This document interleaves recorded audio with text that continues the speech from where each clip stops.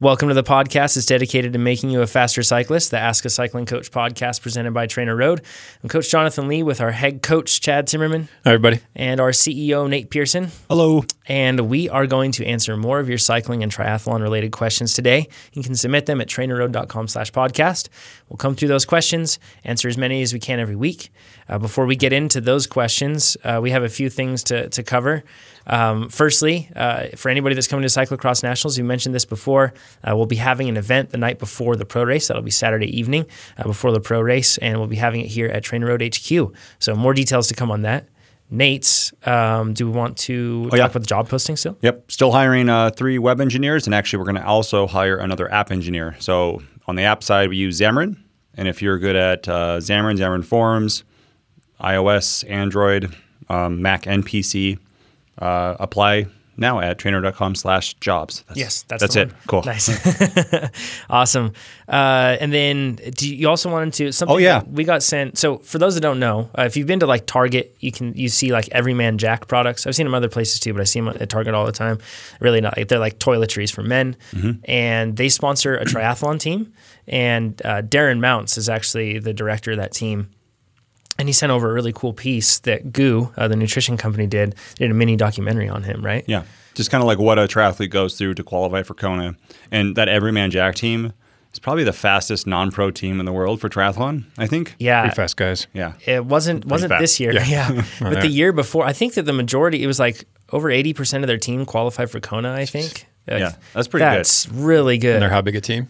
They're upwards of 20 guys, I think. So, and if we actually, not this year, but the year prior, when we were flying to Kona, there were a handful of them on the plane, and all of them just look like insane. Like everyone looks fit in Kona, and it's a great way to feel bad about yourself if you're there because everyone around you is fit and beautiful. But these guys were extremely fit, and they were like eating like nuts and berries while all of us were eating like crackers and stuff. They all brought their own food. You're right. Like on the plane, they like brought out Tupperware and like, here I go, eat my food. Yeah. But that's dedication. And you see that in this video. So it's, even if you're not a triathlete, I like it because it's inspirational. Like anything that makes me kind of like, oh yeah, I want to train more, I like to watch. Yeah. So it's called The Other Side of Fear.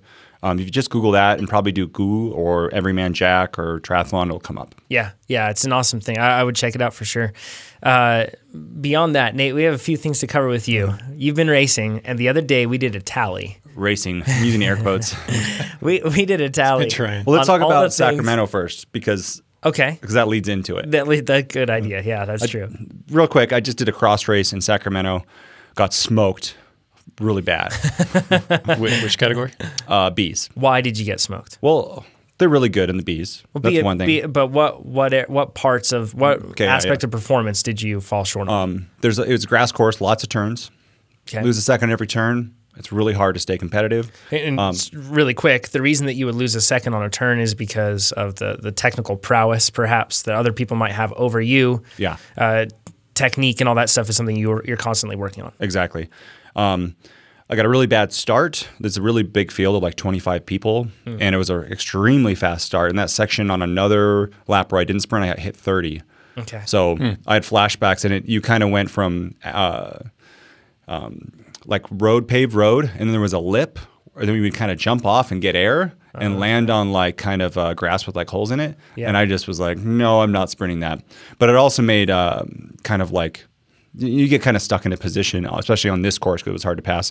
But even if I was I started in the front, I would have fall back a lot. Okay, yeah. And then what happened? So so there's like a log that you gotta. One other thing before I get to that. Okay.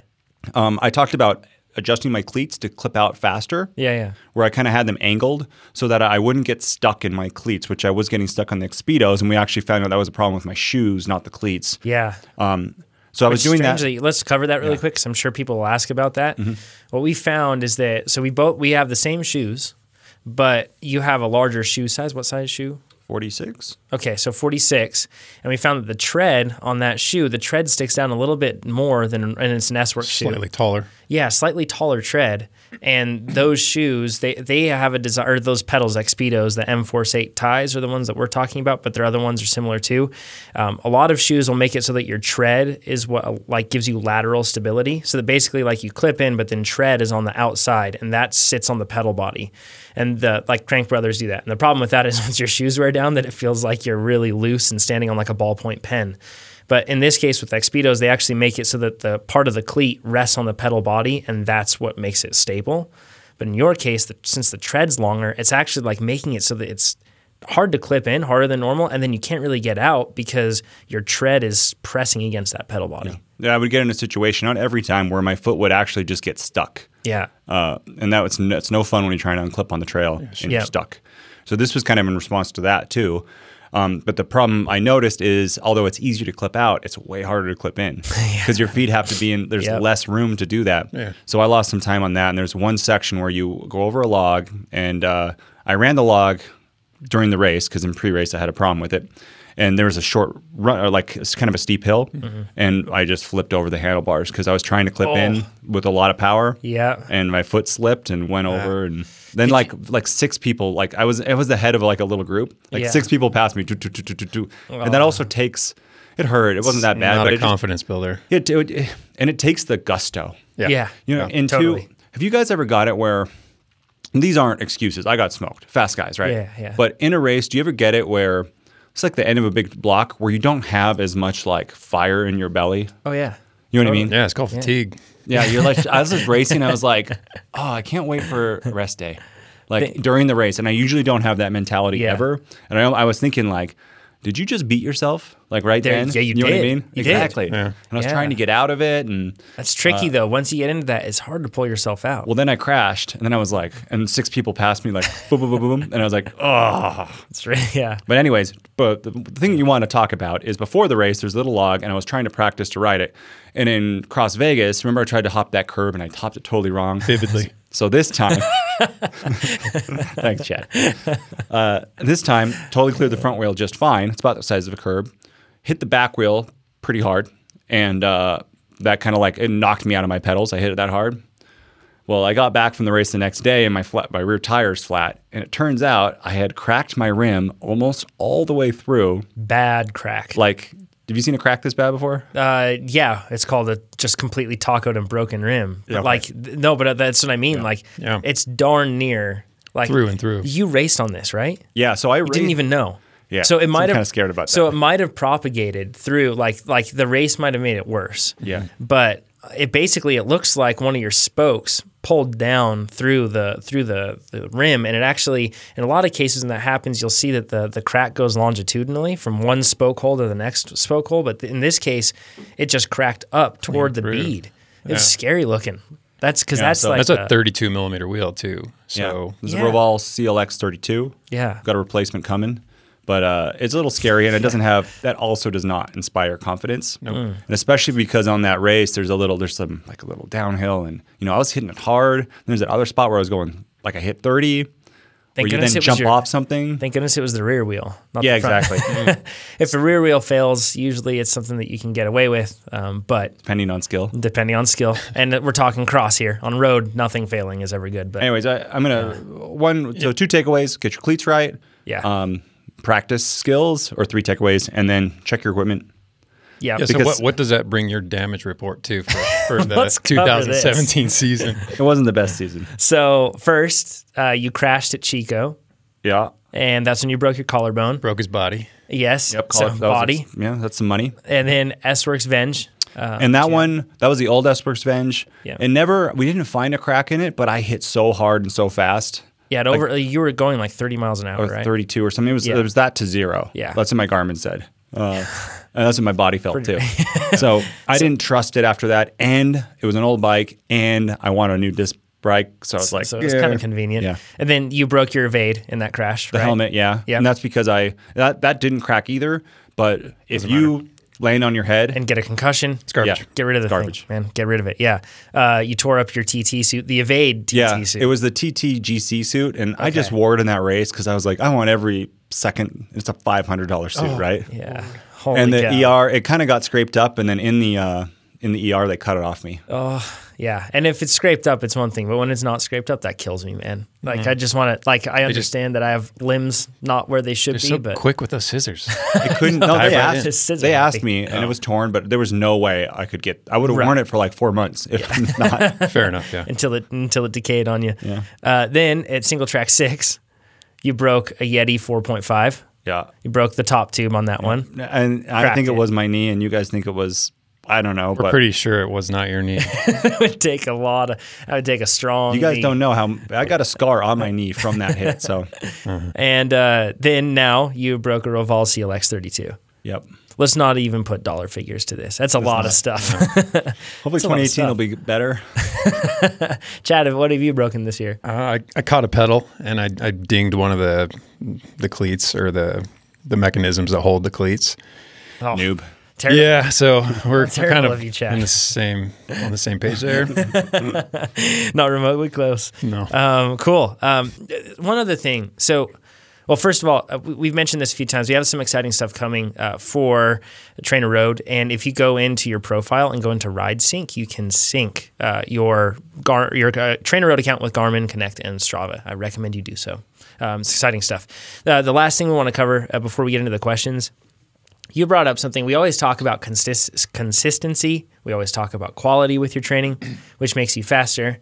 And in the end, or not necessarily which makes you faster, but how each of those components make you faster. And in this case, we figured, why are we not just combining those two? Consistent quality. That's what it is, right? And they always talk about, like, in basketball, like perfect practice when you do free throws. Not just practice. Yeah, it's not practice that makes perfect. It's perfect practice that makes perfect. Same with cycling. It's consistent quality. And that's where, because you could be consistent and you just go out and ride with your friends a bunch, but you don't get to the next level. Or you could have quality session once a week.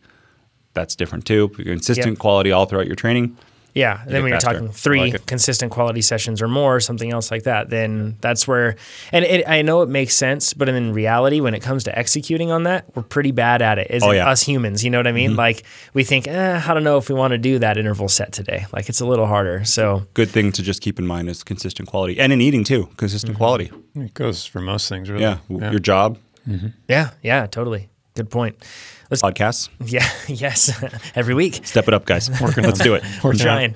Rob, let's get into Robin's question then. He says, hi team, firstly, hats off to Trainer Road. As more and more training systems become available, Trainer Road remains, in my opinion, the go-to training resource for anyone serious about their cycling. That's it, man. He gets it. It's good. He says, my question relates to power to weight ratio and its correlation to theoretical race categories. We covered this a couple episodes back.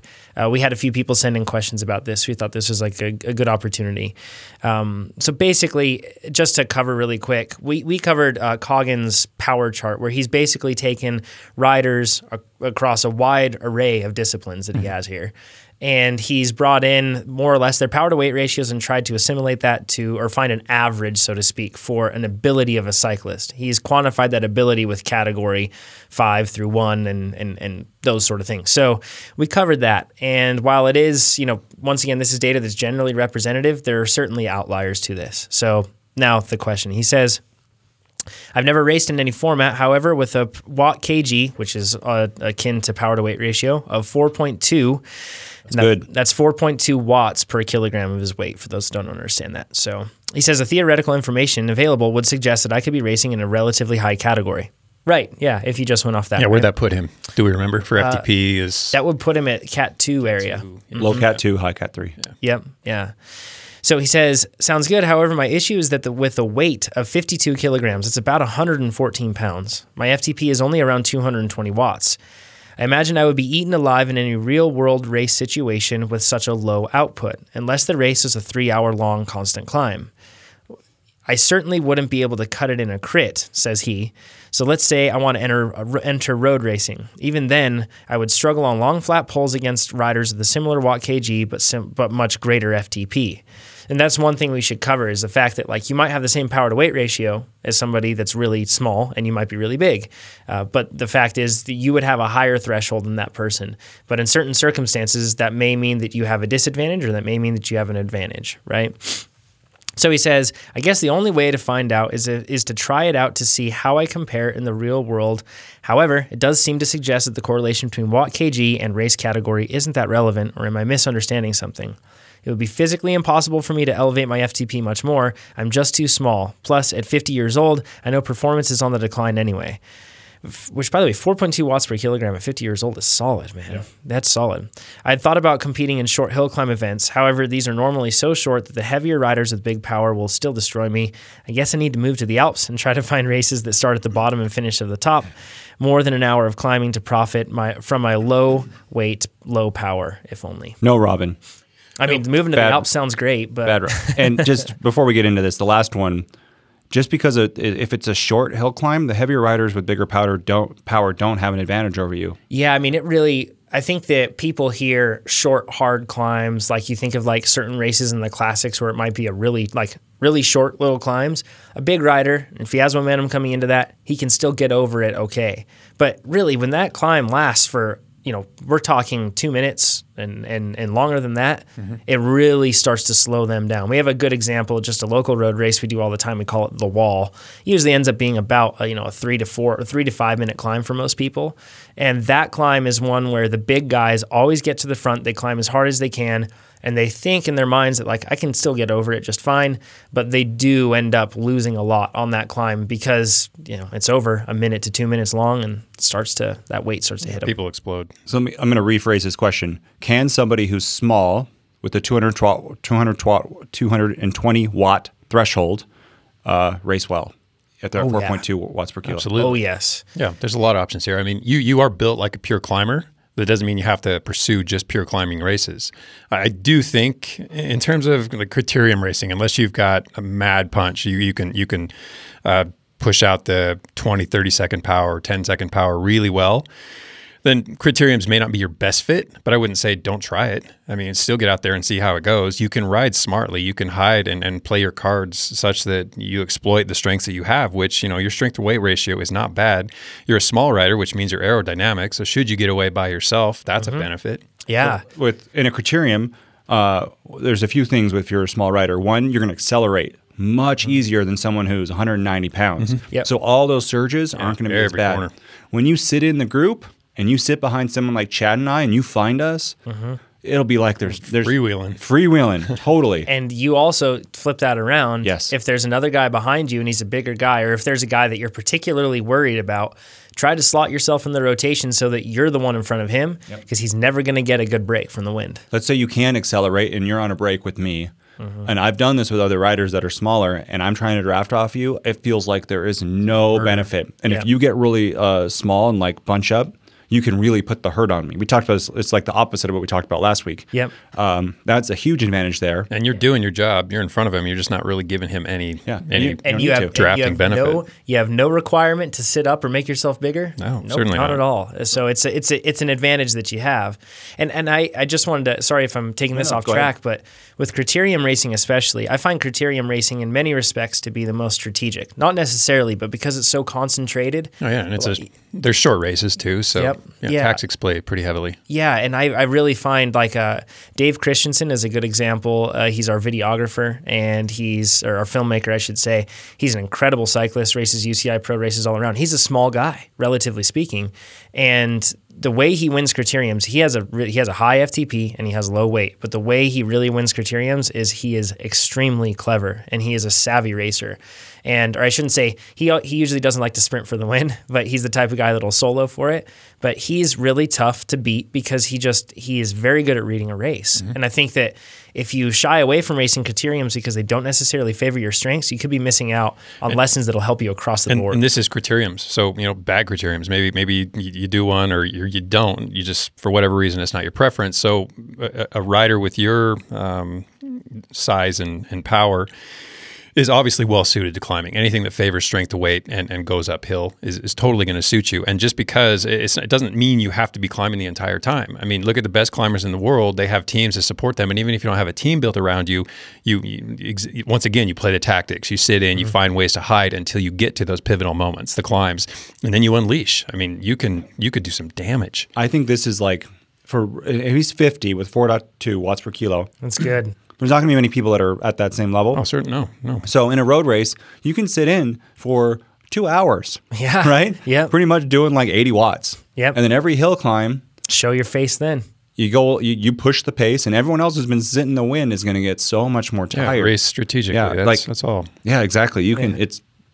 I think it's an advantage. And even at 50, is that what we're talking? Yeah, even at 50 years of age, don't give up on the fact that you can improve your FTP. You can bring it up another, who knows? Maybe you've topped out, but most people, and I mean most people, have not met their genetic potentials.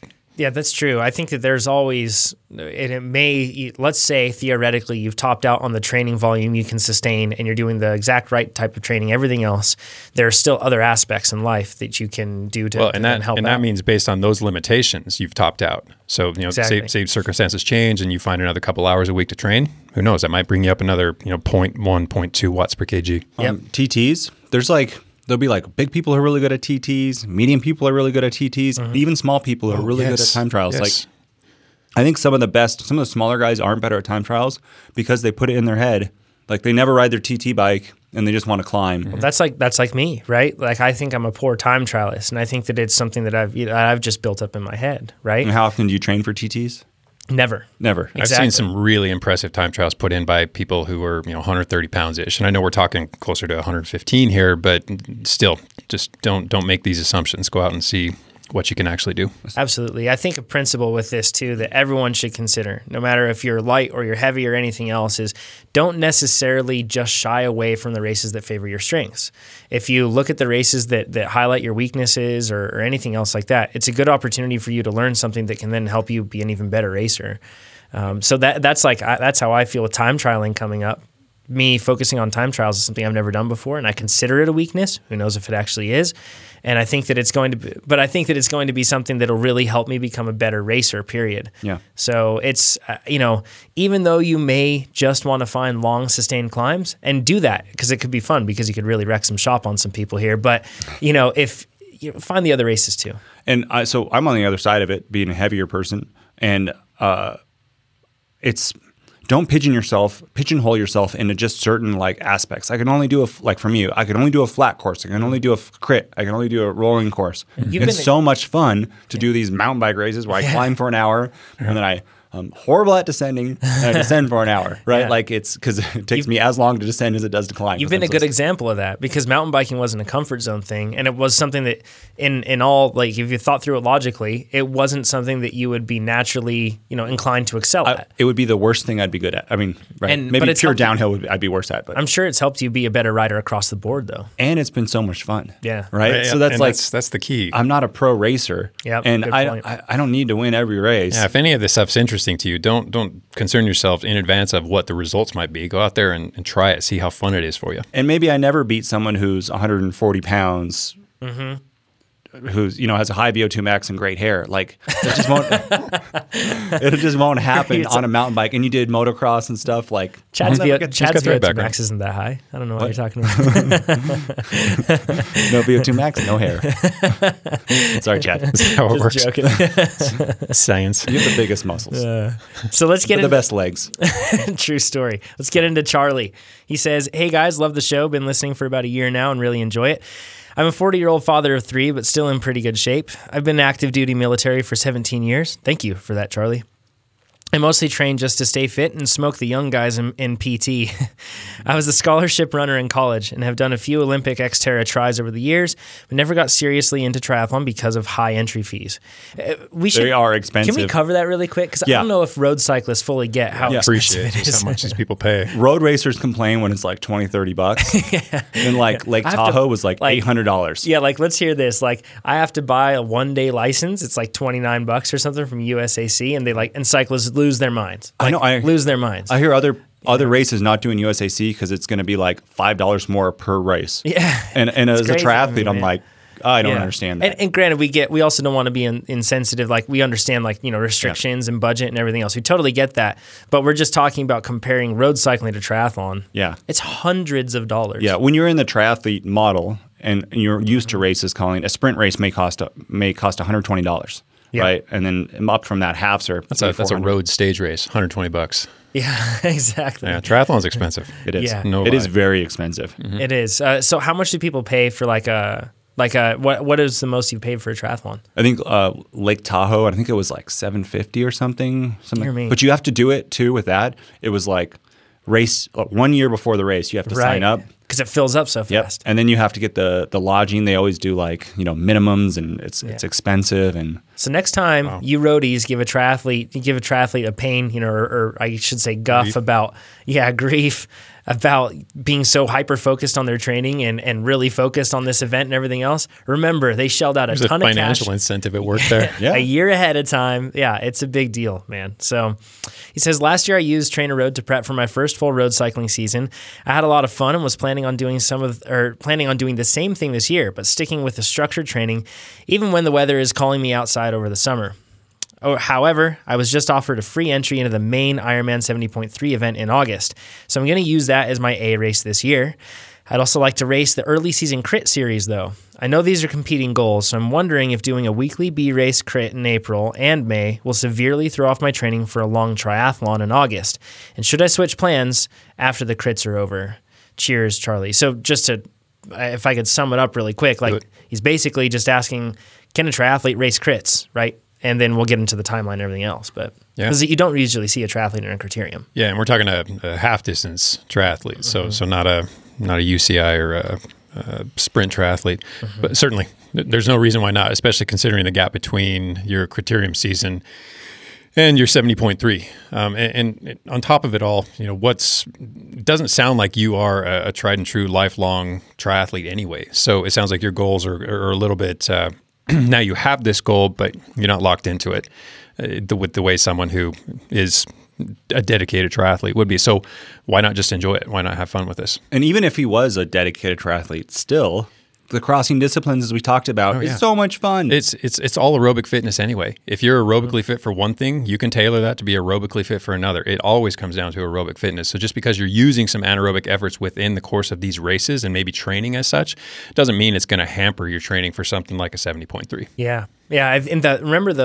Think of it like a suspension bridge in between those anaerobic efforts, the really high intensity ones, those cables that kind of connect in between. You're spending a lot of time working on that aerobic fitness as well. Mostly, it's not just like by far. Yep, it's not like you're just criterium is not just an anaerobic effort. It's predominantly aerobic. So, and I think I like this question because a lot of people think that if I'm a steady state athlete and I do something punchy, like it's going to then suddenly destroy my steady state athlete part. Or if I'm in base season, or I'm doing sweet spot base, and there's like it's going to be disruptive somehow. Can't break the ceiling. There's like a winter crit or something, and if you go above it, then I get overtrained suddenly, and I just can't do anything. No, not at all. I would say too, as a former triathlete, doing the crits, one, super fun.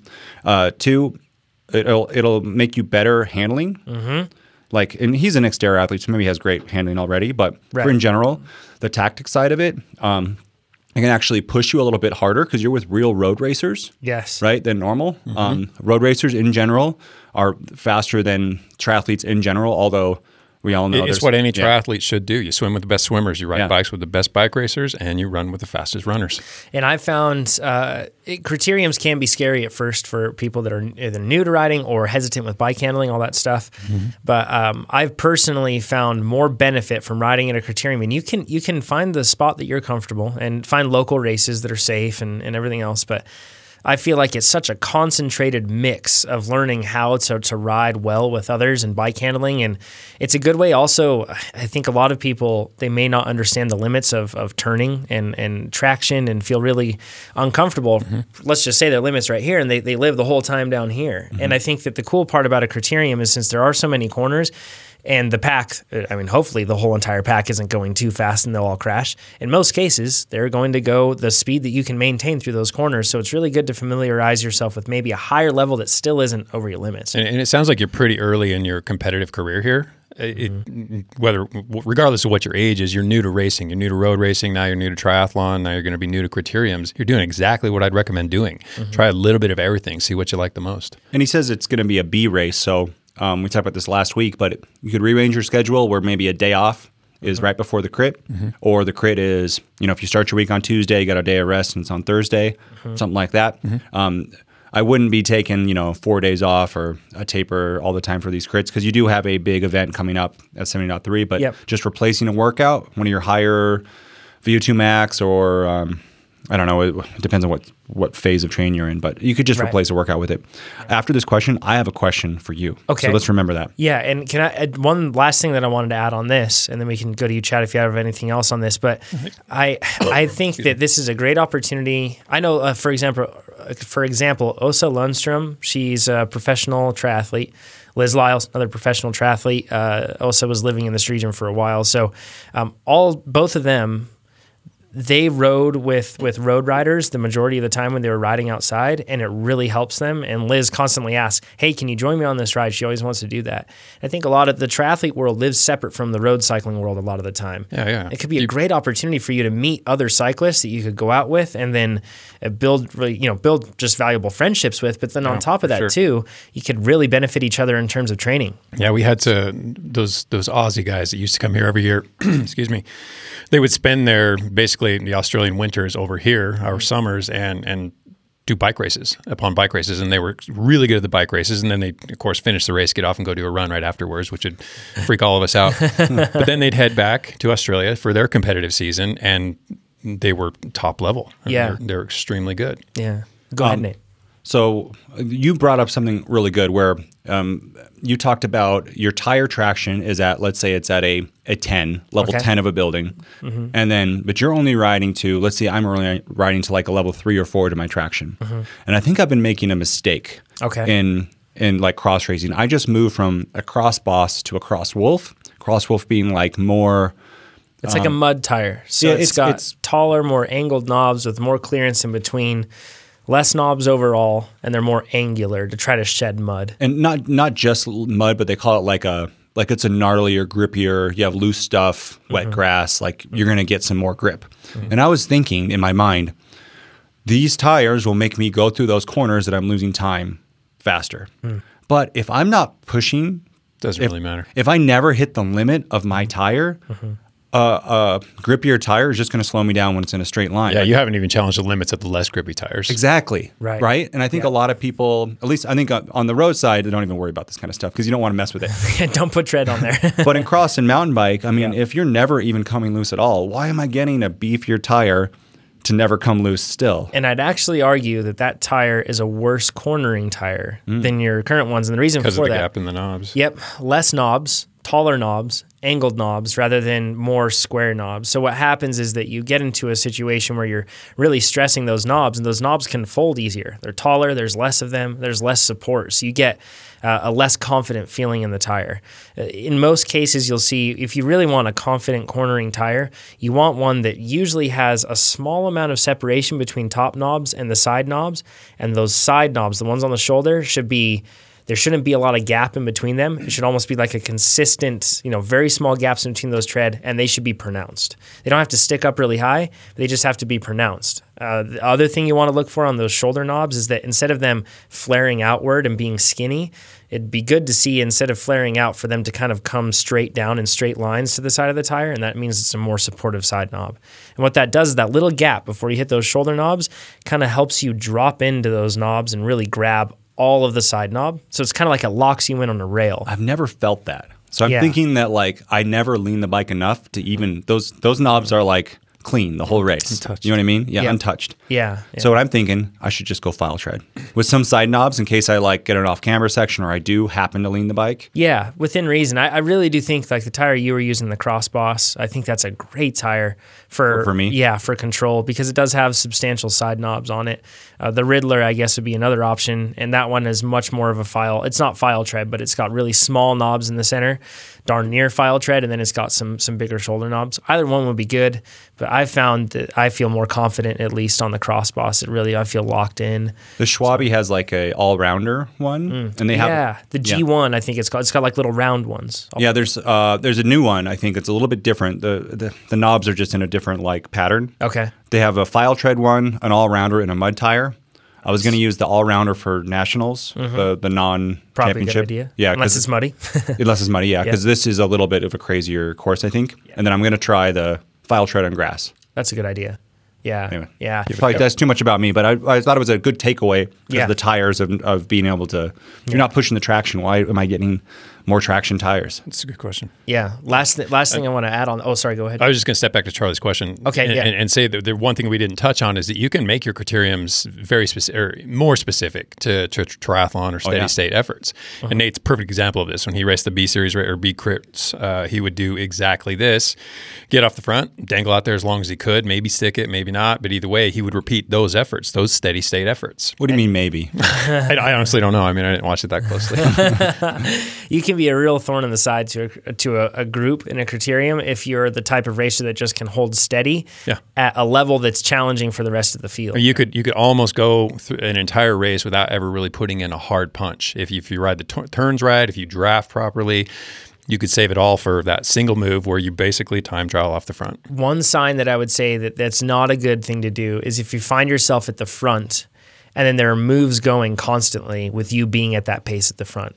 If that's the case, sure, you might be getting the objective of your workout, You're just making which is it just your fine. workout. You're not really racing. Right. But at that time, if the pack's pace is roughly what your sustained pace is, and they can attack on top of that repeatedly, then, it's fine if that's the goal of your workout. But if you're trying to get like a good result, then chances are you should try to pick your battles a little better. Race tactics are different in different levels, but in the local race here, probably in the B's and the C's, what happens is there'll be preems. So there'll be a lap where someone will win like a free pizza, right?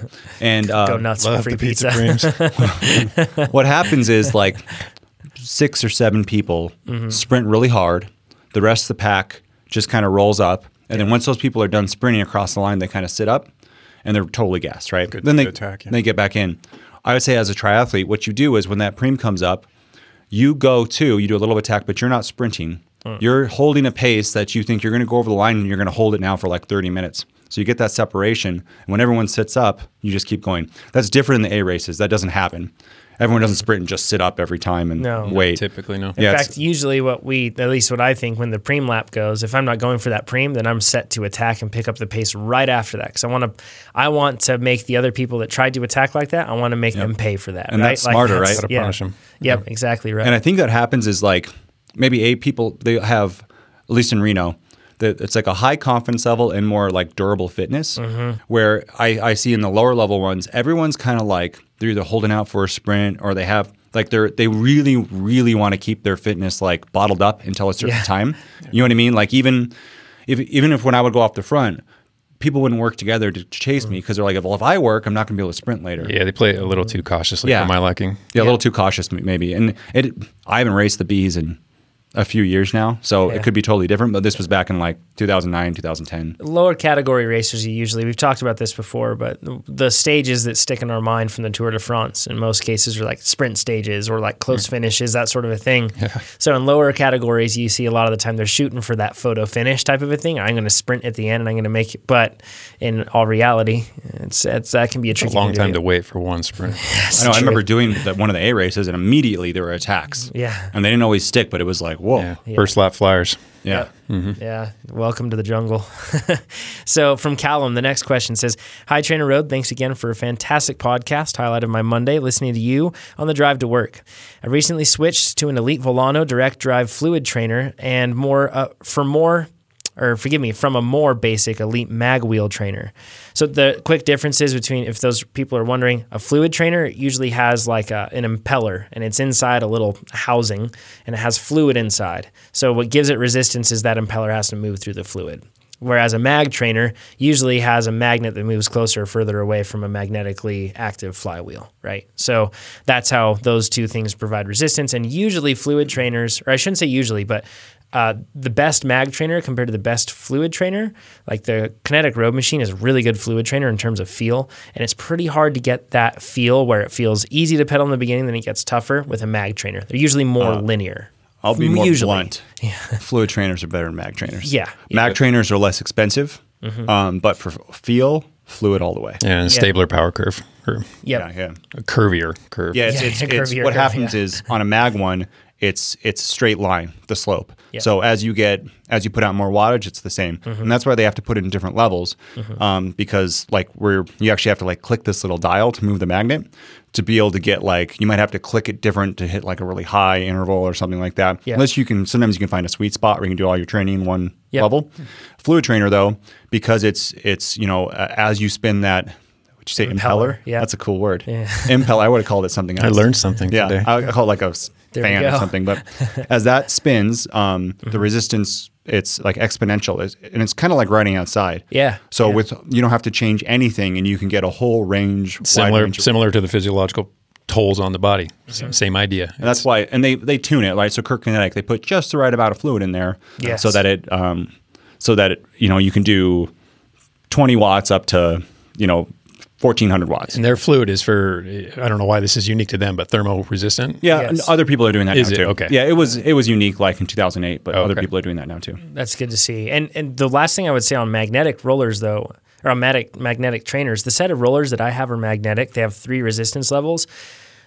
I haven't found another set of rollers that offers good resistance, to be frank. Like none of them do. They basically don't offer enough, or if you put the magnet really close, then it feels like you're constantly turning through mud. But with quick motion rollers by Elite, the ones that I use, it feels great. It feels like a fluid trainer. That said, in a 50-11, so that's my biggest gearing combo on my road bike, at a 50, and yes, I ride a compact proudly, but a 50-11 or 50-11, I'm sitting at, darn near 500 watts at about 100 RPM, 110 RPM. Is that enough for you? Which is Barely. it's enough for the majority of workouts, right? Like, I mean, really the majority. It's going to be rare. And if you shift up a bunch and really put, some effort into it, you can get up to 800, 900 watts. So, and for periodically, right? So, though that's one example where I think that maybe the fact that they're rollers allows it to be better, but it's rare, very rare. The one other thing that mag trainers have over a fluid trainer is that they're quiet. Because things aren't usually touching, so it's just the bearings and the actual trainer. So if you're in an apartment or something, that might be. Yeah. Mm-hmm. Yep, it's a good setup. So he says the mag trainer had served me well for over 5 years, but the drum was starting to wear. That's what his wheel presses against. And when I increased the resistance level, the wheel would slip. Hence, I decided it was time for an upgrade. However, since switching to the fluid trainer, I'm now almost struggling to keep the trainer turning over. In the recovery parts of the workouts, those are the valleys in between the work parts, he says at about 50% FTP in my lowest gear, he says a 38.25, at around 90 RPM, I'm still well above the prescribed power. Is this normal for a fluid trainer? I think we could all probably say it's not normal. No, like just we talked about, they tune it so that someone who's a very beginner Pretty should road do that. realistic. Yeah, and if you're in a recovery valley, should be. Yes. Yeah. Easy gear, easy work. He says, I'm barely getting into the 38 to 14 tooth gear, even on the highest power. While I'm managing to keep the cadence and power as prescribed in the workout, it just all feels a bit labored compared to my previous trainer. And I totally get that. That's a frustrating feeling when you have that. He says on my previous trainer, I would be spinning comfortably in the big ring around 90 to 100 RPM for all the prescribed resistances, only meeting a problem when I tried to step up the resistance for low cadence workouts. My FTP is 240 watts. I'm around 3.5 watts per kilogram, and that's important that he shared that part there. So while not huge, I'm pretty happy with it as a time-crunched athlete.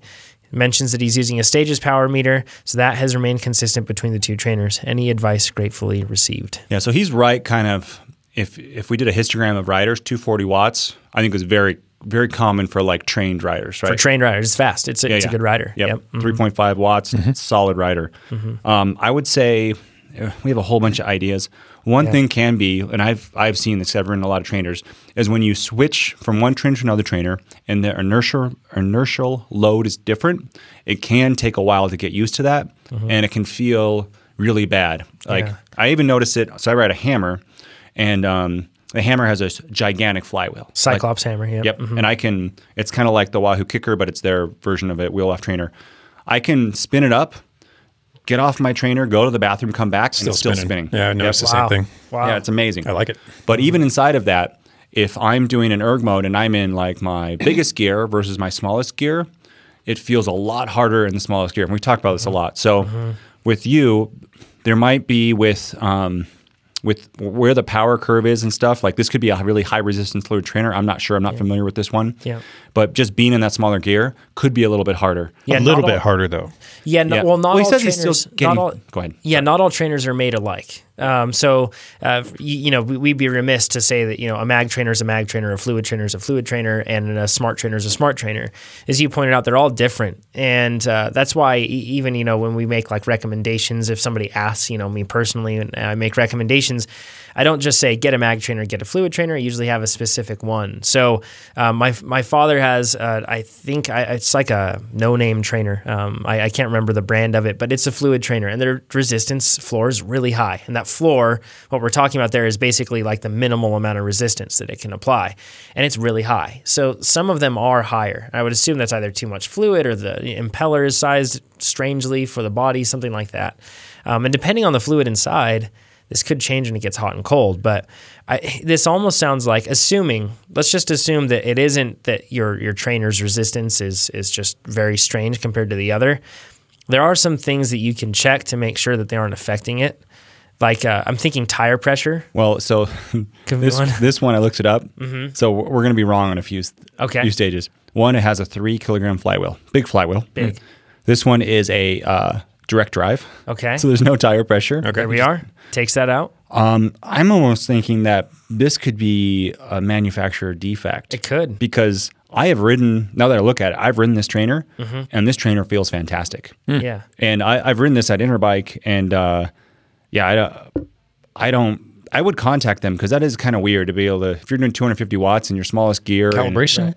There's no calibration. It's just, just power meter with it. So let's cover if somebody doesn't have, and that one looks like a dirt bike motor, doesn't it? It's kind of funny. You know what, Chad? It does have this it does broadcast power. It does. So it could be calibration on this. He's using a Stages power meter. Let's remember. Oh, he is. Okay. So in this case, through power match. I mean, does it? That won't have anything to do with it. It's not a smart trainer. Not a smart trainer. He's just picking up the Stages power and riding a fluid trainer. I assume that in this case it's probably something like a manufacturer's defect. But for those that may be in the same situation, that may not have that, let's cover the different things that could be affecting this, that basically make it so that you feel like your trainer isn't easy enough to pedal. Not a direct drive trainer. Tire in contact with something. Yep, let's talk about those ones. First thing I can think of is tire pressure. If you're running a super high or super low tire pressure, that can make things a lot harder to pedal. Yep. If you have that drum tightened down way too much, so it's basically giving you a flat tire, like pressing in, that can also make things tough. Quality of the tire? It's deteriorated to the point that it's impacting the ride quality or the contact surface. Yeah, tires can kind of get old and rotted or stiff, that can affect it. Too, if you have a CompuTrainer, and Chad's very familiar with this, they're out of business now, but they used to heat up so much on that drum. Blow tires. It blow tires. It would delaminate it. Like I actually would take it off and I could see the threads on my tire. Yeah, and I'd see little bubbles on people's tires at times from the heat. Yeah. Yeah, so that could be that. Possibility. Yeah. I've seen people also have their bike askew. I'm sure you saw that. Canted a little bit. If it's just slightly cockeyed, it makes quite a big difference. Yep. Yeah, that could affect it. So I would look at all of those options and then also look through, and this seems, this may seem silly to some folks, but it's worth checking out, especially if you leave your bike on the trainer for a while. Check out your bottom bracket bearings. Check out the bearings on your pedals, and then check out your drivetrain and make sure everything is just cleaned up. If it's super gummed up, you'd be surprised you could be losing as much as 20 watts. And it is an issue that needs to be resolved because recovery has to feel like recovery. It will come at the expense of the quality of that workout. Yeah. So what I would do to contact Elite is I would ride in different combos and let them know the speed reported from Elite, from the trainer, from the Volano Smart B that you're riding. So you say at this speed, this is how many watts is coming out, and kind of give them a few data points. And they might even have like a brochure, some of them do, that say what it should be. And then if you're off by like 100 watts, there's some bearing or fluid or something's off in that, right? And you should be able to exchange it. Yeah. But if you're right in line, if you're 10, 20 watts off, that's not. That's just probably difference in manufacturing or something, or even your power meter. Yeah, that's what I would recommend. Chad, I guess let's say that you can't resolve this situation for one reason or another. Like a lot of people have a very low FTP, and in that case, they the ceiling or the floor of their trainer is just not low enough. Could they backpedal? Yeah, the fallback's always the same, and it's backpedal. It's just no load pedaling. So if it's too much work for you to actually feel recovered and ready for the next interval, then just spin backwards. There's nothing wrong with it. You're keeping your muscles active. You're still circulating blood. You're still doing most of what we're after with a recovery valley anyway. So don't sweat it. Just spin backwards.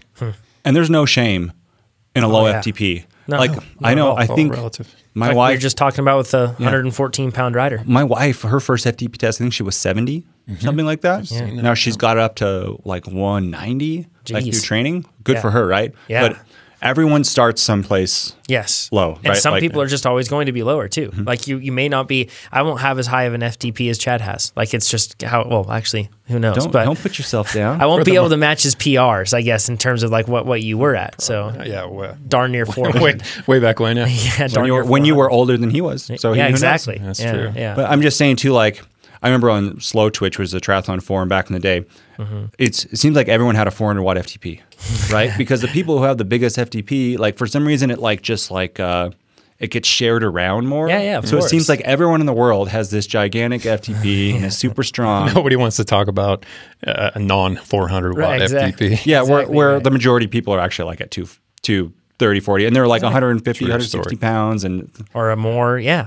or right, like that's and that's after being trained, right? Exactly. Yeah. So if you're in that situation where your recovery values feel too high and you feel like the fitness is a problem, don't worry about it. It's okay. And hopefully that gives you some guidelines to help it get better.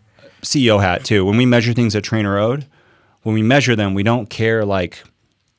So you say we want to improve this metric. It doesn't matter where you start, just that you improve it. Yeah, exactly. Right. So there's one called Net Promoter Score, how likely someone is to like share your product.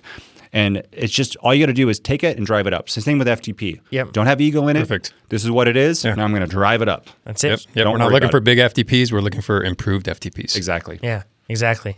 Performance gains in the end. Chad, once again, Chad, you can just ask us. He says, this is my first off season with structured training and power metering, and I'd be interested to hear your thoughts on important data fields and Connect IQ apps to have in our Garmins on our various profiles, indoor, tour, race, century, that sort of thing. Previously, I'd paid attention to cadence above all and kept track of heart rate zones, and now he mentioned that he's into power. He's using power now. He says, but which fields are most important once I'm used to pacing and training with power? And are there any notable IQ apps? And Connect IQ, for those that don't know, is basically like Garmin's operating system for their head units to replace some of the default fields. And I'm riding next season with a power measurement on the bike. First, just covering Connect IQ. I don't have any apps that I use like that for when I'm riding on the bike or anything, because I think that this is going to come up here.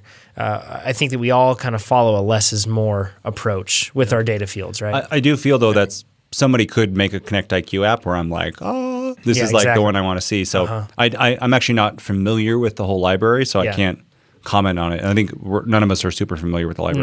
No, I've looked through it a few times, but it's actually been some time now. So, but less is more, I guess, is one thing that even if somebody made that app, Yes and, within yes and no. I mean, there are some types of rides, especially training rides, indoor rides, long, slow rides, where I want to display as much data as I can see. If I've got room for 12 fields, I'll have 12 fields on the screen. Cool. But that's when I've got time to process that information. When it comes to racing and I can barely look at my headpiece, let alone make sense of what's on it, I want 2, maybe 3 fields, as little as possible. And it depends on the intensity, right? Absolutely. So even if you're training Yep. and you're doing VO2 max intervals, you don't want to look at 12 fields while you're doing it. Yeah, Exactly. I can't look at much when I'm working that hard.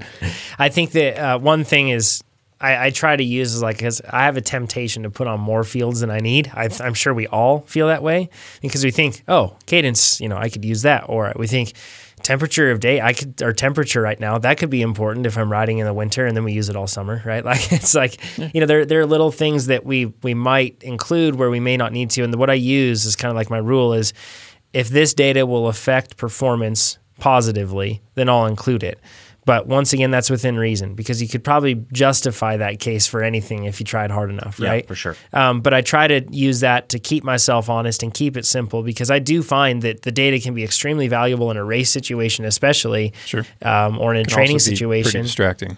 And exactly right. I guess. Have you guys ever looked at your Garmin and then either off-road or in a race have been like, looked up and like, Oh, yeah. Yeah. oh shoot, and Yeah. almost had a bad thing happen? Yes. In every type of race, I've done that. Yep. So that's Totally have. another takeaway with kind of not looking at these things. I think we all agree that you should. So we all have power present pretty much on every page, right? All of us. Always. That's the one metric. If I were to just display one, that'd be it. Yeah, and that's current power, I should say. Yeah. And I have I pretty much do 2 pages. So I don't do multiple, well, I guess I do have 3 pages. Yeah. We'll get into it. So when you have that current power on there, smooth that power. I think that's something that we can all agree on. Yep. You may smooth it more than others. I usually have 3-second smoothing. You might want to do 5-second. You might want to do more. I've heard of people doing 30-second smoothing and something really long. And I feel like if you have average power, then that's kind of bleeding into average power. I don't know. The only reason I would smooth it over that long of a duration were if I were concerned with memory. And that's not really an issue these days. That's smart recording. So that smoothing won't have any. Smoothing is just if you smooth your power output on one of these fields, it's just the display. Yep. Inside of a Garmin, you can do smart recording, which you don't really need anymore with the new Garmins. Yep. You just want to record every second. Yeah, exactly. With how far you smooth, I think it's dependent on your power meter. Yep. I've run a whole bunch of different power meters, and on my stages inside, I like 7 seconds. Yeah, you need more smoothing on that one. Yep. Mm-hmm. With a power tap, you actually need a little bit less smoothing. And you can just play with it until you find what you like, until you aren't driving yourself mad. I found 3 seconds to be perfect with my Quark. I think I use 3 seconds on a Quark too. Yeah, I do too. Yeah. It's and that's across the board with all the stuff. When we get into average, and we're going to lay down basically what we would consider ideals, and we'll debate them too for different types of racing. But the one thing is another rule of thumb, so to speak, if it's a variable effort and versus a constant effort. So variable would be like a criterium cyclocross or a cross-country mountain bike that's like an Olympic race rather than cross-country Olympic rather than cross-country marathon. If it's more variable, then it's probably a greater chance to be looking at normalized power instead of average power if you have to pick between the two. If it's a more consistent effort, then perhaps average power is a better thing to look at, right? Mm-hmm. So I guess that covers the rules of thumb. Or if you want it to be a really consistent effort, you could set the two side by side. Mm-hmm. And you can check them out if you want to see that.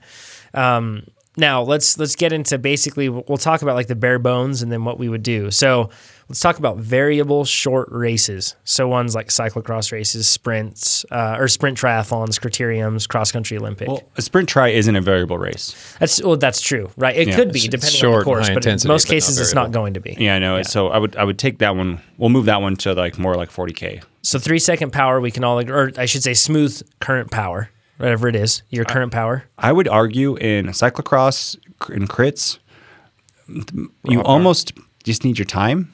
Yeah. Because they're not going to be distance based. So I would take no distance, right? Because you really don't need distance in there. That's just an extra field. Yeah. In most cases, it's going to be time. Same with cross country Olympic racing. It's you race usually for time.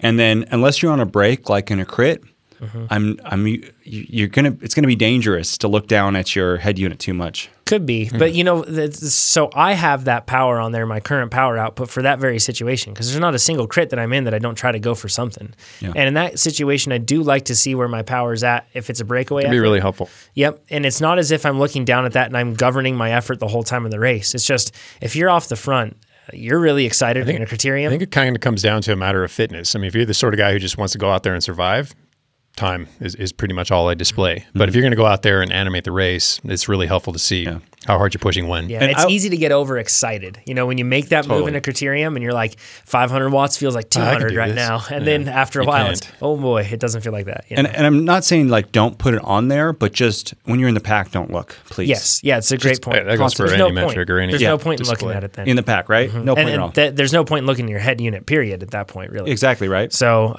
yeah. Now, with that elapsed time, we said that's something that you want to keep track of. In short races like that, everybody's watching the clock.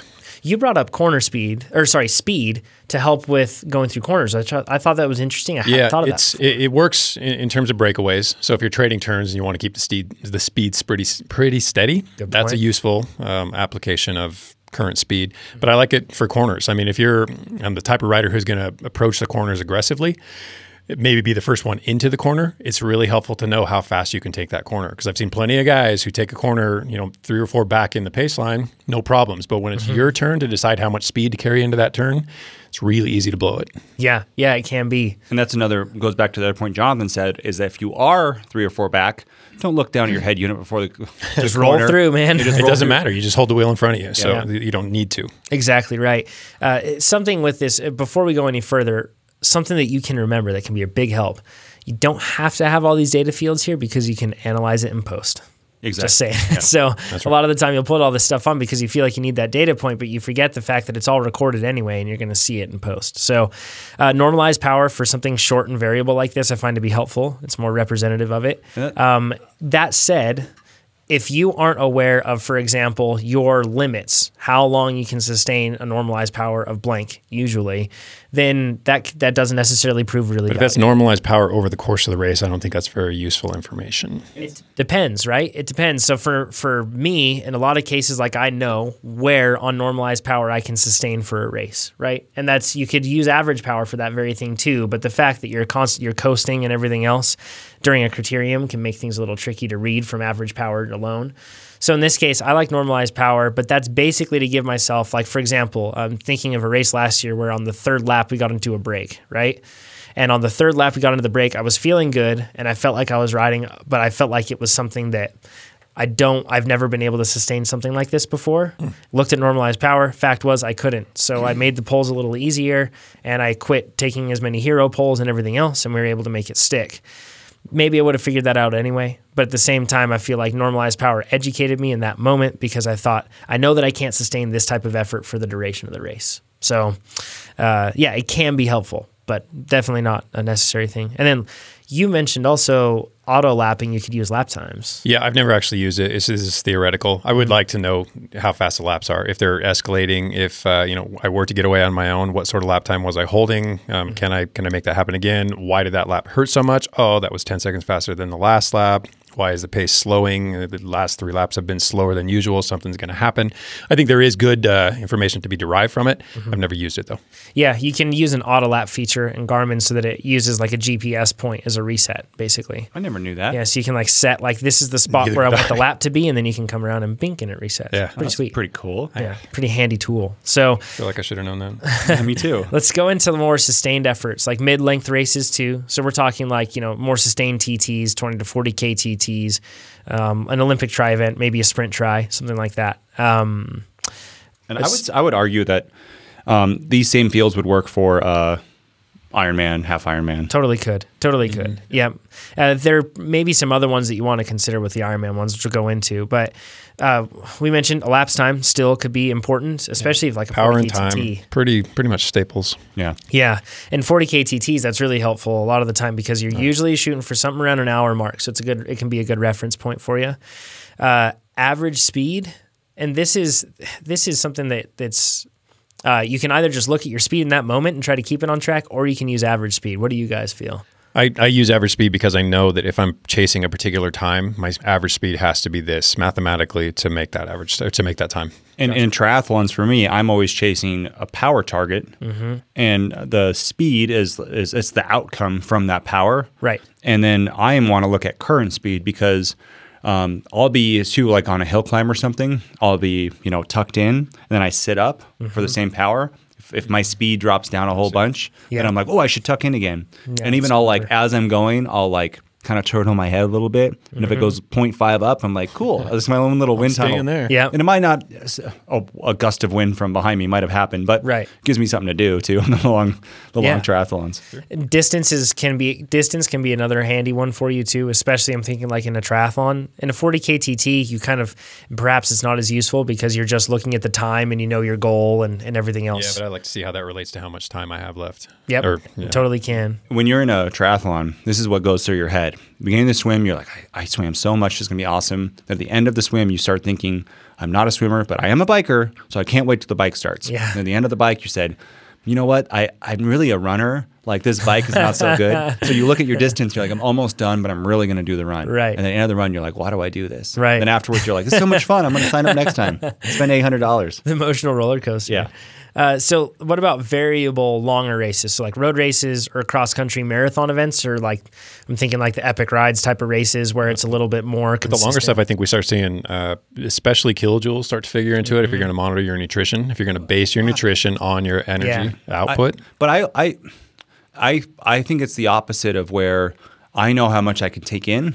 And I already have a plan ahead of time, especially in triathlons. No, that's the better way to go about it. I think so. Where and two, because in training, like your KJs on the day aren't going to change very much from like when you train. Yeah, and kgs on a screen don't tell you exactly what you're burning in terms of fuel too. So what's coming from fat, what's coming from nutrition that's already on board, what's coming from the nutrition you're taking in, et cetera. So that's a good argument. You've assumed that you have a plan, but the fact is the majority of people that go through situations like this, they may not have this plan that's in place. And kilojoules can be an awesome way for them to remind themselves when to eat. I see a lot of people do it just on time, but the tricky thing with that is maybe you've been sitting in for a long time versus maybe it's been really hard to work or hard working. So using kilojoules as a reminder, because I know that I forget to eat and I don't want to eat as often as Perhaps as I a should. reminder, yeah. And it can be a helpful thing. You can set your Garmin to remind you too, to eat and drink. Exactly right. And the KJs, and you can set it off of kilojoules, which would be more accurate than setting it off of just purely time. You don't want to also like, you don't want to eat exactly like replace how many kilojoules you burn. No.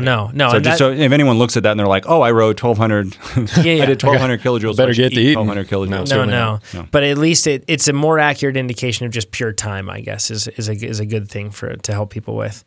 Chad, you mentioned grade is something that you like to have. I like grade for road races that include large or long climbs, and Why? especially if they undulate, because there are times when I try to stay with people who are smaller in stature, better strength to weight, and if the grade reaches a certain point, I've kind of done myself in trying to hang on to something that was unrealistic. It just happens at the 8% point. This has worked for me in the past, probably would still work for me now if I race these races.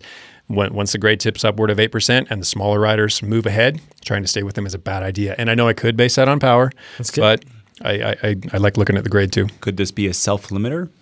Very well could. At 8%, Self-limiter, no, based on history. It wasn't something I went into, I think I crack at 8%. No, I crack at 8% when I try to hold with Chris Phipps and these smaller riders who start riding away Bring from up me. a good point, Nate. I know, both of us, Are you Jonathan playing and head I. games? Well, no, Jonathan and I are looking at each other on the live Let's go do an broadcast. 8% and And see how that goes. I don't. Yeah, I can see with power, if you're doing 800 watts, you're like, you look down, you go, I can't sustain this. It's not as soon as I see 8%, I check out, but I do.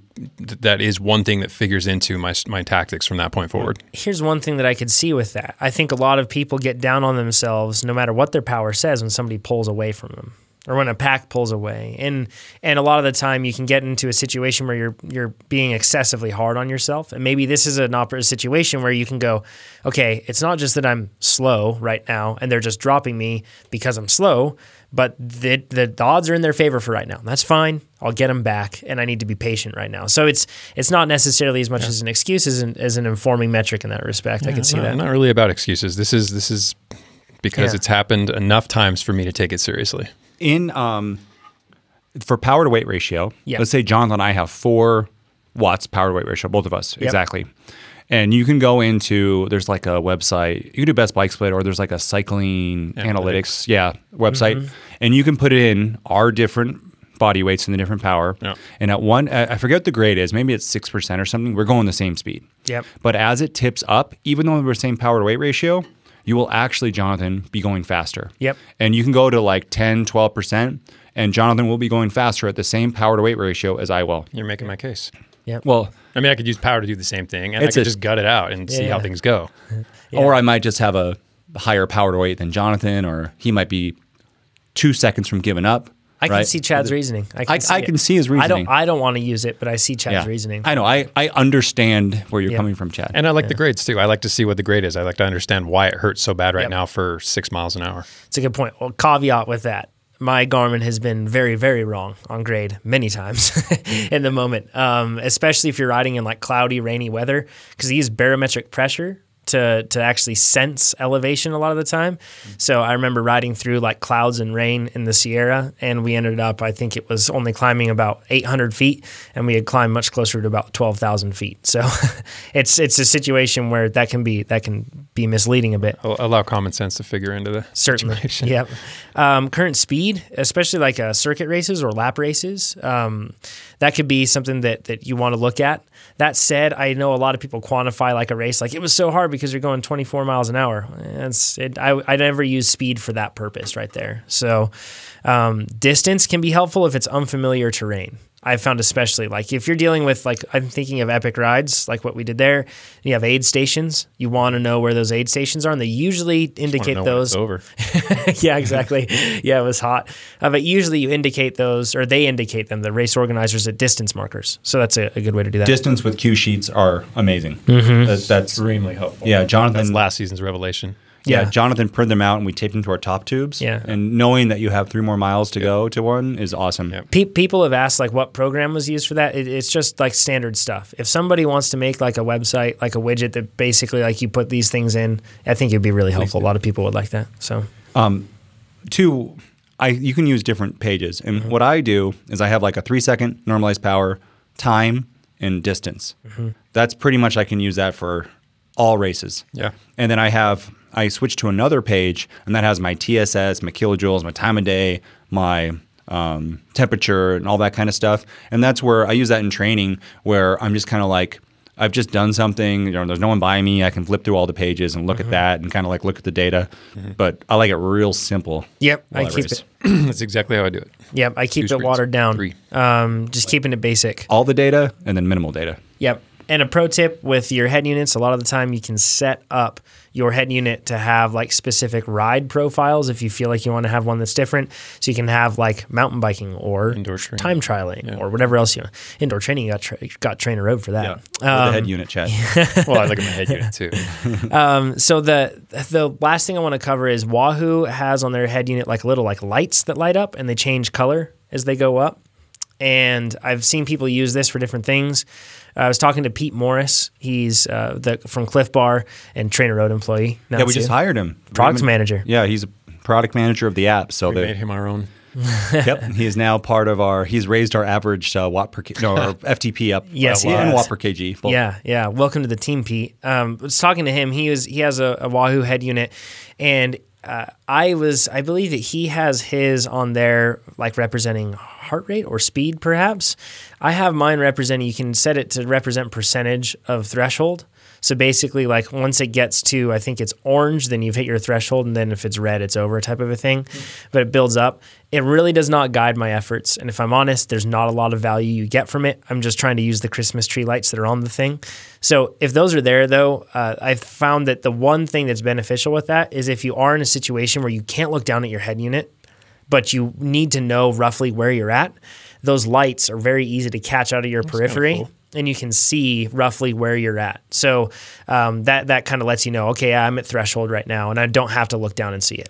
The dashboard engineer, I used to build dashboards before Trainer Road, would say, as I wanted an exception thing. So if I was a triathlete, I would have I wanted to light up orange and red when I'm way too high in power. Yep. Because I know in this this Ironman, I should never be above 280 watts. Yep. So then I want it to light up and then, oh, shoot. I got to back off my effort or else it's going to hurt me 3 hours from now. Exactly. Ian, he says, if I miss a session or two due to weather or life, am I best to forget it and stay on track with the program or try and find a space to slot it in? Either a double session or one day or use a recovery day to fill in that missed workout. I appreciate that a double session will alter the week's TSS score, by the way. Thanks for the program and podcast, guys. All a great help with the knowledge. Yeah, we've addressed this question numerous times, and that you prioritize your quality workouts and skip the rest when necessary. We chose this question because he mentions a couple things that I really want to steer people away from. A double session in one day. It can be okay if that second session is like a depleted ride where you're going to go low intensity and you have specific aerobic benefit aims going along with it. However, if you're talking about doing 2 interval sessions in the same day, the same thing goes with skipping a recovery day in lieu of doing another high intensity day. Just understand what you're doing. The stress adapt scenario where you stress the system and then you rest it and allow it to adapt such that you super compensate and come back stronger and ready to do more work is interrupted. So it's certainly interrupted if you do another workout later in the same day. And of course, it's interrupted if you forego a recovery day to do another high intensity workout. So just consider how you're interrupting that cycle. You're not allowing, you're not allowing your body to adapt to the stress that you inflicted the first time, and you're going to heap more stress on top of it, and you expect to get faster from that. It's not logical. It's not to say you can't do that occasionally if you're looking for a higher dose of stress, like a 2-day block, and then you're going to recover for a couple of days. So kind of a concentrated block and then a concentrated block of recovery. That's okay. That's not what we're talking about here, though. So just recognize that you're kind of missing the point of what you're after. You're trying to get faster, but you're interrupting your body's process of doing exactly that. Could they too, if let's say they had Tuesday, Thursday, because of life, they know I can only work out Wednesday. I can't do 2 of them. Yeah. Could I just do the +1, +2, +3 versions of one of those workouts? A little bit harder because I know I'm going to have an extra. You could. I mean, you could up the volume as long as the intensity is in line with what you've been doing. Yeah. That's yeah, sure. So instead of 2 work, because I'm going to have a little extra rest, right? That's yeah. Why not? Yeah. So heap more on one of those workouts, but still prioritize your recovery following it. And in that kind of block, I would have that be, if you could make that on Tuesday, that'd be better than Thursday, because if you do it on Thursday, you're closer to than Saturday's workout. Ideally. Yeah. Ideal in an ideal world. But it obviously ideal doesn't always happen. Yeah, that's the truth. I think that the importance of prioritizing which workouts you skip or which ones you stick to is something that's super important. Yeah. Yeah. Like, it's, for example, like I'm going to miss my 40-minute easy workout that's going to be at 40% FTP today, something like that. Yeah. And that's, I'd like to think that's a no-brainer. And we've certainly covered it enough that I think anyone who listens to this podcast is well aware of. Yep. So the more the work that's more specific to the type of racing you're going to do, that sort of thing. The higher quality stuff. That's what you want to make sure that if you're going to miss one, try not to miss those, right? If you're in a situation where you can pick and choose. Something to keep in mind with double days. I'm thinking back to my ski racing days when we used to do double days with dry land training. So, and it was hard training. And that was basically dry land training equaled impending sickness. And, back then I just thought it's fall and, I'm at school, so I'm around everybody else that's sick and everything else. Yeah, but it always coincided. And really, I think that in this case, I was getting worked too hard back then this day. Probably. There is an argument. High-level athletes do need those double days. They need to do one type of workout early in the day, another type of workout in the later part of the day. I mean, these are guys and gals who are working out 10, 14 times a week. Yeah. They have to double up, and they do it pretty consistently. Yeah. But the types of work is different. The recovery is still absolutely prioritized. Yeah, and in this case, I can't say that recovery was prioritized at all as a high school ski racer, and it was a good opportunity for me to run myself down. So when you do it, once again, just be sensible. Make sure that you're keeping that eye on recovery. So. My last double days I used to do? High school marching band. There we are. Yeah. Those were tiring. Double days is a high school thing. I have no idea. Rob has a power meter calibration question. He says, in training, I calibrate my power meter about 20 minutes into the ride. No worries, works well, easy to do. The problem is in a triathlon race, obviously I'm not wanting to ease up and calibrate 20 minutes into the bike leg. How do you suggest we work around this? And just to let you guys know, we went straight to the source and talked to the engineers at Cork on this one, so we have some good insight. But his first question, he says, assuming the weather conditions are likely to be the same as the day before the race, do you calibrate at the same time the bike portion of the race will be on and then leave it? We asked them, and they said this isn't necessarily a terrible idea, but something that's really interesting is the fact that. So actually, Nate, you talked about calibration versus zeroing. Yep. They're two different things, right? Yep. Do you want to explain really quick, just once again, what those are? Zeroing is like you get on your bathroom scale, you push a button, and it makes it so that it pretty much tells the system there's no weight on the system right now. Yep. Calibration is you have to hang a weight or send it to the manufacturer. It's this long process, and that actually adjusts the slope of how much torque is on it to be able to get the actual power meters. So you're usually just zeroing it, but everyone calls it calibrating it. Yep. They're used interchangeably. So I asked Cork, I asked them if when you're doing a zero calibration, is it taking temperature into consideration? And they said, we actually have a temperature sensor, a thermometer within our power meters, and it's measuring multiple times a second actually, and it's constantly updating that. And then they basically have firmware installed on there that says, when it measures this, you need to account for it by adjusting things by this much. And I think that he said they have something like all the way from it's way far below zero all the way up to 200 degrees nearly. So they really have it, all their bases covered with that. So when you're doing that zero calibration, it's not taking into account the temperature necessarily. Sure, it looks at that and everything else. Not on a Cork. Yeah, not on a Cork. What it's looking, and in most cases, they assume that that's probably the case with most good power meters across the board. Makes sense. They said that what it's actually doing is just like what you said, Nate. It's just zeroing the scale. That's it. It's not taking into account temperature. That should be taken into account constantly as you're actually riding. So I always thought, I was it's taking into account temperature. So, my garage is really cold today versus hot today, so I should do it because the temperature changed. You should just do a zero calibration because it's easy and you might as well do it right then. I think that there's a confusion point with power meters and smart trainers here. A lot of people talk about doing a spin down calibration on their smart trainer, and you want to do that when that's warmed up. Yeah. But with a power meter, once again, since the temperature is always being taken into account, you don't have to reset that power meter or do a zero once it's warmed up or cooled down. Mm-hmm. So in his case, you could just do it before the race starts and not have to worry about it getting all wacky on you. Yep. In the olden days with like the first SRMs and maybe even the first Quarks, I'm not sure though, I don't speak out of turn on that, but it used to be you would climb a big mountain and it would be 20 degree temperature from the base to the top, and you would have to like re-zero it. Yep. And then that would then because it didn't take into account temperature. Yep. And now all modern power meters have a temperature sensor on it. And even, I think that just happened recently. So if you do buy a new power meter, look at that to see if they have a temperature sensor. Yeah. Something you can do too is on a Quark, you can backpedal 5 times. It's 5 times. And if you backpedal 5 times, it uses all the data across how long it took to backpedal 5 times, and it sees that as a zero calibration. That said, it sounds like the method they prefer, if you do a zero calibration, is to drop, and you're not backpedaling, and you're just still on the bike, put the drive side crank arm to 6 o'clock and then do your zero calibration. And they said that's the best way to get the most precise and perfect readings, they say. So, but the calibration can work. And, we were thinking about this during a full distance bike leg. You might have time to backpedal 5 times. Yeah, even if this were an issue and you had to calibrate mid ride or zero, is that 20 seconds really going to be pivotal? Going downhill, for example. Yeah, you can work it in there somewhere. With backpedaling. I'd bet. With backpedaling. Don't unclip going downhill. Don't unclip going downhill and balance and try to use your head unit. And your bike's moving, so there'll be like some kind of force will be exerted on the crank. Yeah, so you wouldn't just do a pedals off or a feet off calibration. It'd be a back pedal deal. So that's what I would recommend. Hopefully that sheds some light on how that works with some power meters. So I learned something from the Quark guys. It's pretty cool. And I assume that if you talk to the power meter company that you're considering buying, I'm sure that they would be happy to walk you through the stuff that they do for calibrations, so you can figure all that out. Matt says, on a previous podcast, Nate mentioned that he would bring a recovery drink with him to start drinking it on his way home to get his recovery nutrition in during the prime window or recovery nutrition uptake. I did not actually do that. I just had the question in my brain. Okay, gotcha. Yeah. I had always assumed that the window, and he uses window in quotes here, started about when I got off my bike, even if the intensity at the end was pretty low. So this is a good point.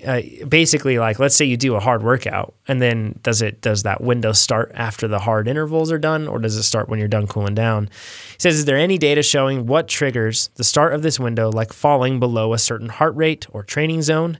I moved a little farther from the hills a couple years ago, so I often have a 20 to 30-minute ride home after harder efforts that usually falls in the 60 to 70% FTP range, depending on how cooked I am from the hills.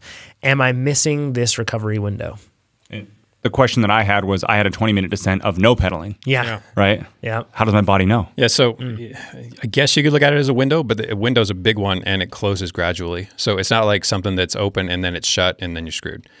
So when we work out, we're not really utilizing insulin, but when we're done, we've glycogen depleted the cells. We've run them down to a low point, and the higher the intensity or the longer the duration, the more severe that can be. Body's really smart about that, and it pays particular attention to it. It has a higher insulin receptivity, so our cells are hungrier to uptake in incoming glucose and make new glycogen and restock those muscle cells. So that sensitivity is heightened when we're done, especially after a high intensity sort of effort, less so with lower intensity work. And then it just closes over time. It's not like it's there and it's gone, like I said before. So yeah, it's quicker on the uptake, that those cells replenish more quickly when you do it closer to the workout, assuming you can stomach food at that point. But it's not to say you can't replenish those stores over the course of a day if for whatever reason you miss that quote unquote window. We as humans are very good at turning our body or perceiving our body as a system of light switches. It's like basically it's on or it's off. Zone right? 2, zone 3, zone 4. Yeah, exactly. It switches. We talked about the fat burning zone and the myth behind that a couple episodes ago. And in this case, I think that this is another good example. I had heard that it was like this 15-minute window. You got to hit that thing. Yeah, so that's when your sensitivity to this uptake is heightened, and if maybe you have a second workout you're doing that day, and this is of crucial importance to restock those so for that second workout, and be it known, and they're not going to fully replenish in that time. It's not even going to happen necessarily in 24 hours, depending on the severity of the workout, but you can prioritize it based on what's coming next. But really, if you're not doing anything, maybe you have a rest day the next day. It's just not as great a concern as people make it. Yeah, it's really the double days for triathletes, basically. Yeah. And I've gone back and forth with recovery shakes. Yeah. I haven't really noticed a big difference between either one. What about you guys? Either have I, honestly. Yeah. Never. I've never noticed it. Over decades of training, never. I think that the importance with this is look at that, and I still eat, I should say. Like, we're still eating, we're getting in good nutrition after the workout. So it's not like we're starving ourselves versus that. Because if you do that, then you'll probably see a difference. But I've never seen it over time deliver any type of a consistent result. It's very important that you look at like not just one day to another, because there could be so many variables. But if you're looking at trying to weed that out. But you guys too are doing it like you're not doing a lot of double days like these triathletes, or even they'll do 3 workouts in a day. Yeah. Where I would think that is like you have in your 24 hours, you have plenty of time to replenish a lot of glycogen. No, it's a much bigger concern if you're going to repeat workouts in the same day, in the same 24-hour period or narrow range of time. If you're strength training in the morning or something, and then you're doing training later on, or vice versa, that could be another example of maybe you want to do something like that. I know a lot of pro athletes will be doing that pretty regularly. So, dispelling another myth. Good stuff. So that'll do it for the questions that we'll handle here. If you're with us on Facebook Live, stick with us. We'll go through the questions that you put in, and we'll address as many as we can in the next 15 minutes or so. If you're joining us just through the podcast, thanks for joining us, and we'll talk to you all next week. Have a good one, everybody. Thanks, everybody. Bye-bye.